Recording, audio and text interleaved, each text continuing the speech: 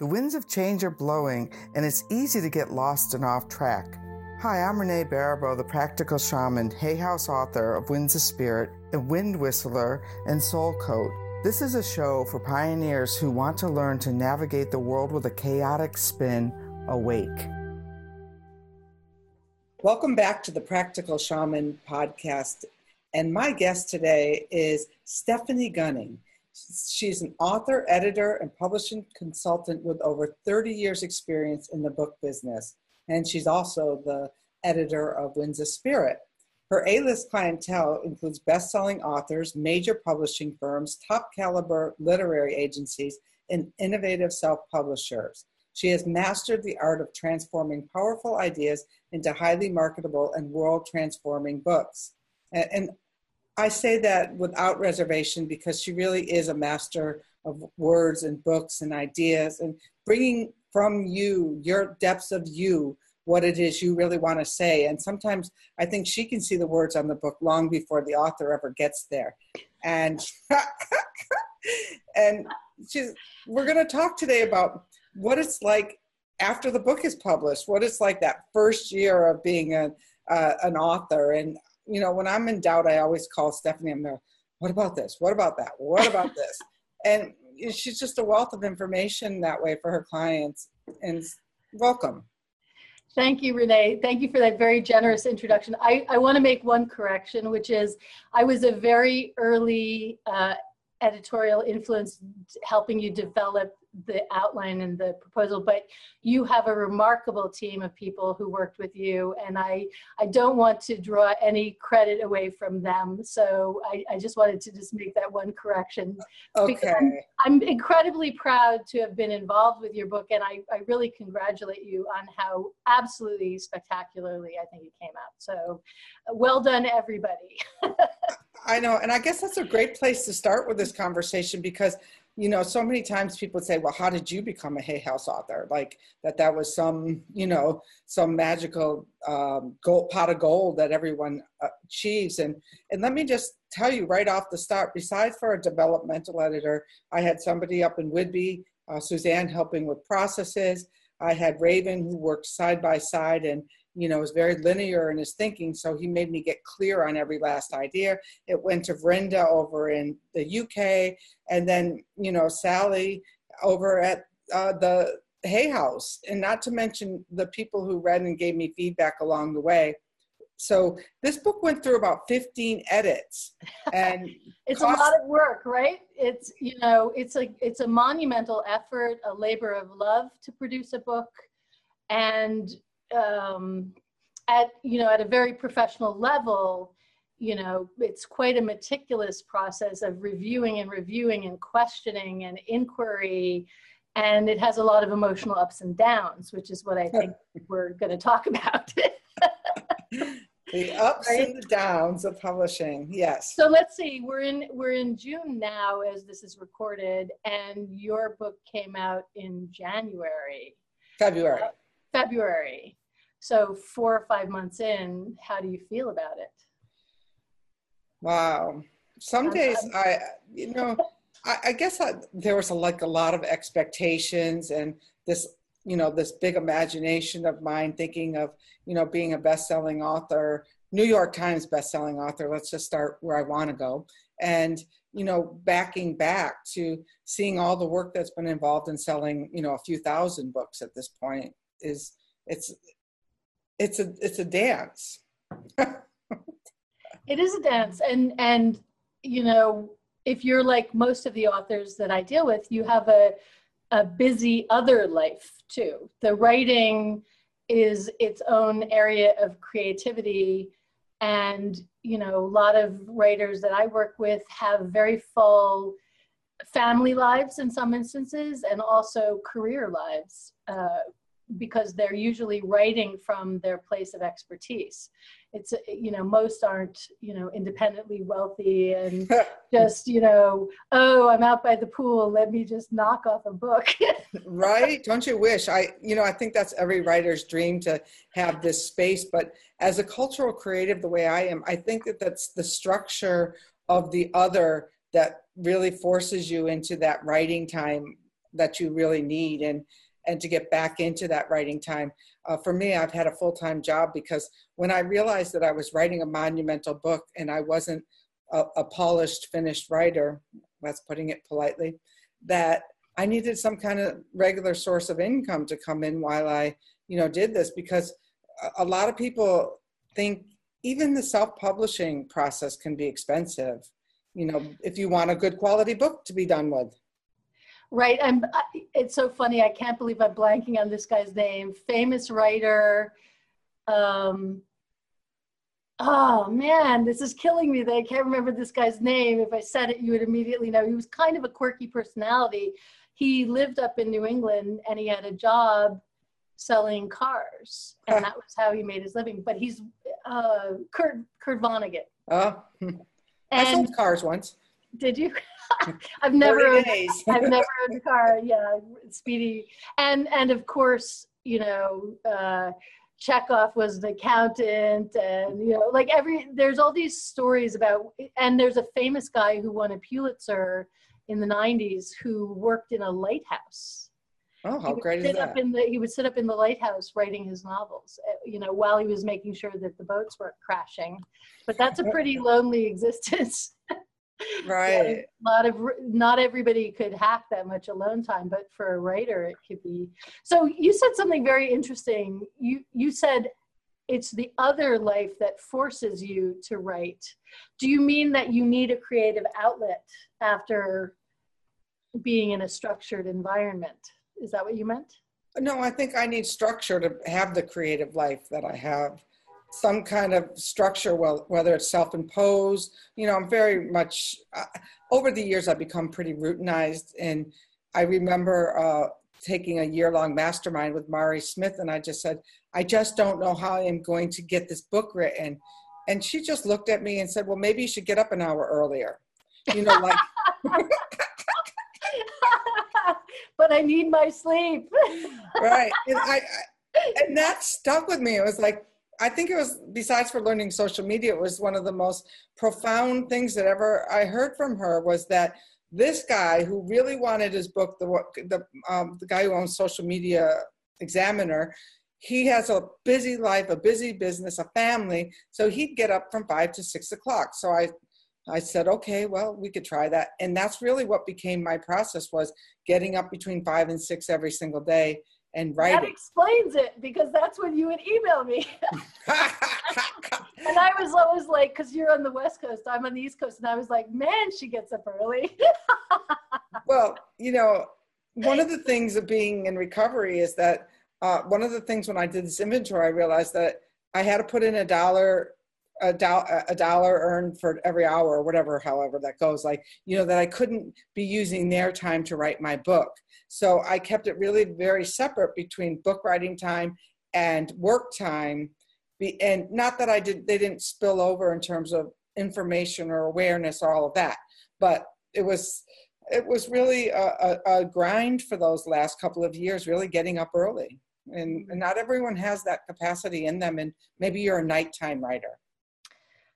Oh, it's kind of like meditation. The best time is when you do it. So, I do find that I'm more of the neuroplastic advocate, right? I believe that you build a whole neuronal network in your brain for every book that you write, and for every kind of subject area that you have, which the more you repeatedly think about it, the denser and more complex and integrated that biological network of nerve synapses is. So, for me, when I really just make a true decision to get something done, I begin working on it every day.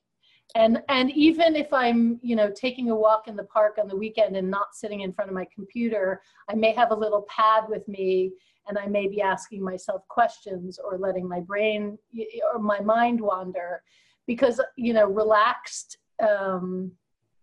expanded thinking, also sometimes ideas sort of percolate into consciousness, and you don't know quite when that's going to happen. So I also find that wandering around art museums and really, just getting into being with other types of art or moving my body. Those two things do it for me, looking at paintings and moving, exercise. And that's great. And you've also, I over the years, one of the things that you told me was that you've noticed from all of your authors is that there's a point in the book writing process when the book starts to write you, and it becomes from, it's not the other outward focus of who's going to read this, but that the material comes alive on your own page, and you start to live and breathe it. You know, most of the good writing that I do grabs hold of me and won't let go, because, you know, most creative people have very active imaginations, and, you know, the kinds of books that they want to write, they might come up with 3 different ideas every day. And for 24 hours, they think it's the greatest thing since sliced bread. But if they don't act on it very quickly, it no longer seems as bright and shining. And then the next idea supplants the first one. So they end up with these, you know, I'm speaking for myself right now. I end up with notebooks filled with fantastic ideas for really interesting things, but it's just a few of them that really grab me and they don't let me go. I've got one that's been going for like 3 years now, and it's, you know, really starting to consume me. And it's very well developed in my imagination, although I've done not that much writing on it yet. But I know that when I do sit down to write, it's going to be such a pleasure, because the world that idea inhabits is already very well developed holographically. That's great. And I think I think some of that is what happens to writers during that first year when their book comes out, is that they're now living in the reality of what they've been fantasizing about for a very long time. How will people respond to my book? You know, is it a New York Times bestseller? That's a very common one, because people, of course, want to shoot very high, and also because we're all so hungry for attention, you know, and you put in a lot of effort, and it's quite normal to want, you know, people to praise you and give you feedback. The funny thing is that a lot of, it's not funny. It's not funny. It's odd and unpleasant. There's a kind of a flatness when you cross the finish line. Absolutely. You have very momentary satisfaction, but then what you've lost is your reason to get up in the morning. That's very true. And I definitely experienced that. I know other authors were experiencing it earlier than me, people who had books come out very close in proximity. And for me, it was, you know, part of my book is about, you know, how I overcame mental illness, basically, how I learned to live within the boundaries of the more even swing. And so anytime that I cross a major finish line, even it used to be caterings and now books, there was always that swing to the down. And this book was, and I had that several processes, you know, right after I got the Hay House contract, I went down, because I had to reckon with, oh my God, everyone's going to see me and I'm going to be a fraud. And then you get over to the finish line of the finished book, and it's like, well, no one's going to see me unless I get out there and sell this book. So you need another goal, which is to be the most successful fraud ever. Exactly. We're all frauds. We're all making it up as we go along. That's the creative process, right? It's fraudulent. Right. It's new. It's new. That's what you want to create, something new. But, you know, I think that when people say your life purpose should be bigger than a lifetime, what they're talking about is something that writers could benefit from.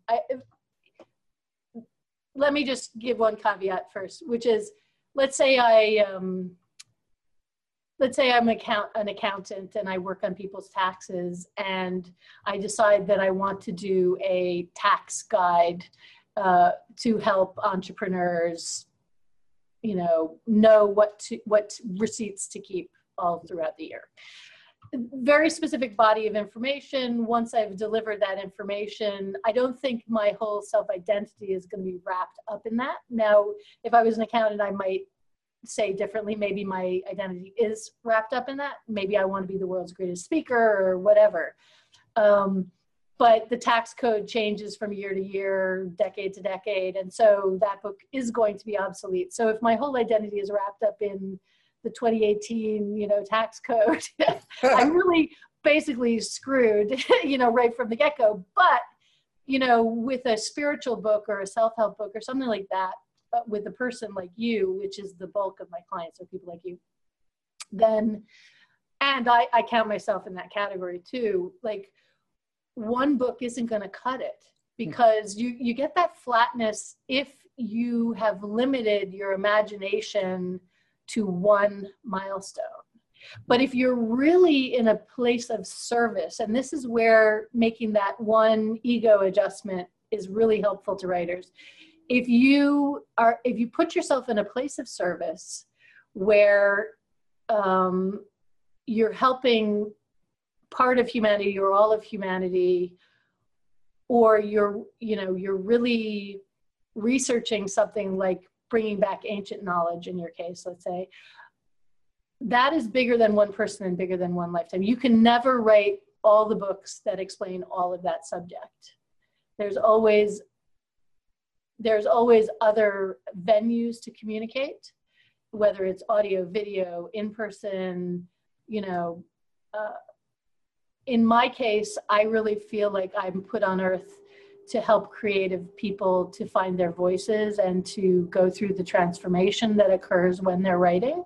And I also feel that, there should be thousands and thousands of books to heal the world. And, so I'm fortunate in that I don't usually crash after one, but I do crash from time to time.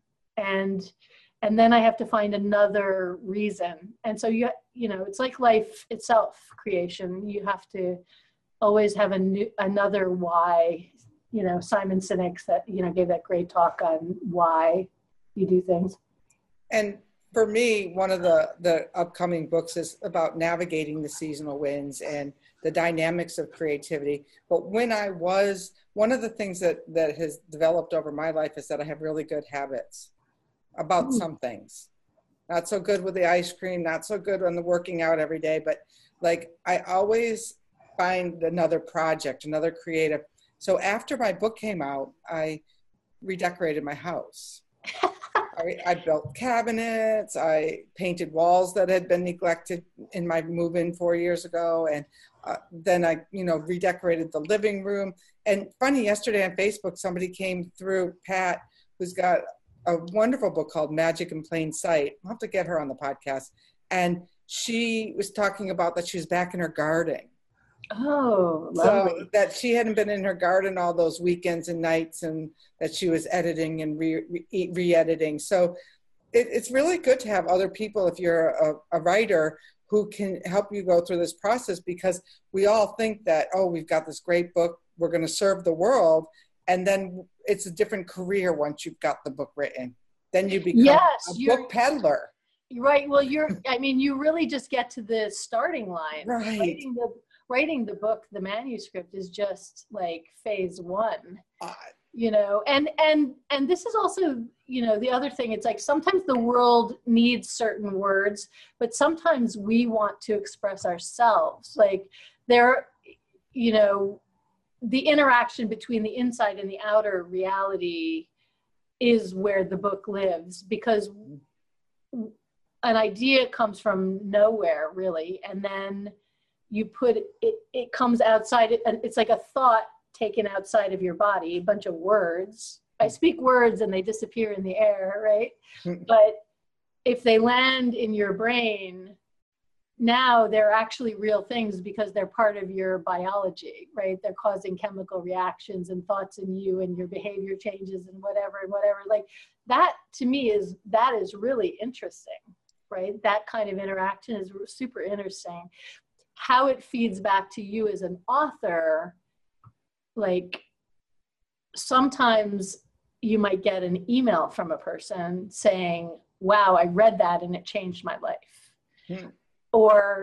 And you don't know. So where it feels really good to a writer is if the person that they've been imagining is going to read it and be affected a certain way actually is. Then you have this kind of congruence that's really very rewarding feeling. If sometimes instead you get a little surprise, like you thought it was going to be one person, but it turns out to be this other person.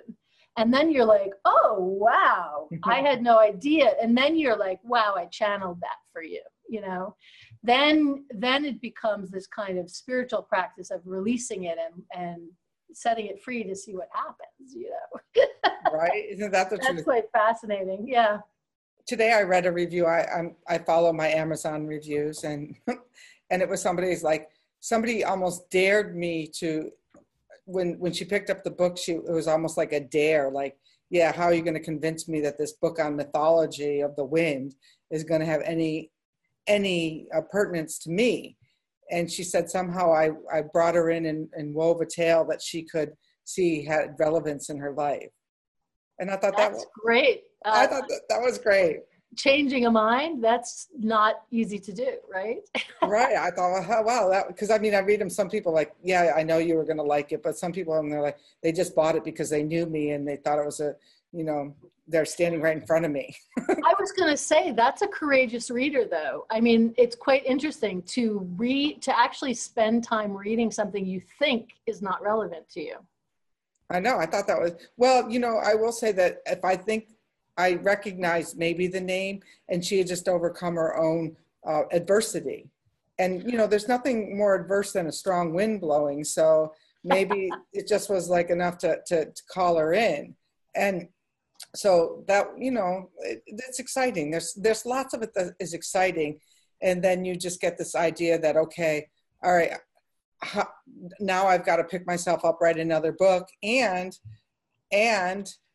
have a balance in my life too. So what do you do every day to keep the idea of this book afloat and in front of people? What are you doing? Well, what I do is I have a Facebook group, the Winds Believers, the Wind Clan, and there's people there having experiences, which then I have to keep them engaged. What you told me the other day about keeping people hungry. So I'm always feeding them. They already are hungry. Oh yeah. Well, as a chef, that should come easy to me, feeding them. Maybe because I'm hungry this morning. I'm hungry. I have the journal challenge going on. And one thing that I've noticed about the journal challenge, which you can get to automatically and sign up and start anytime, it's really beneficial to get yourself, because when you're done with the book, I think everyone probably takes a moment of hiatus from writing, is to get back writing every day and seeing what is in that inner world of exploration. And I also, for me personally, take wind walks. And like you, I don't carry a notebook. I sometimes carry my phone around because it has a really good little notepad, because a lot of work comes to me on the wind, believe it or not.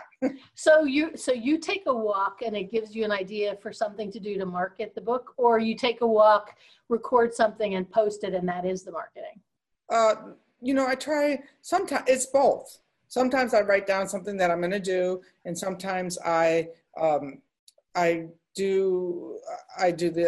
just post something that I just, like the other day, I was out there and the fountain started speaking to me. So I posted this thing on the fountain on the journal challenge page, and they loved it, but I loved it. When I listened to it again, I thought, wow, this is really inspiring me. This is like really exciting. So when you find something that excites you and excites your audience, how do you then go do more similar stuff? I'm a chaos type of creator, so it's a little more random than that.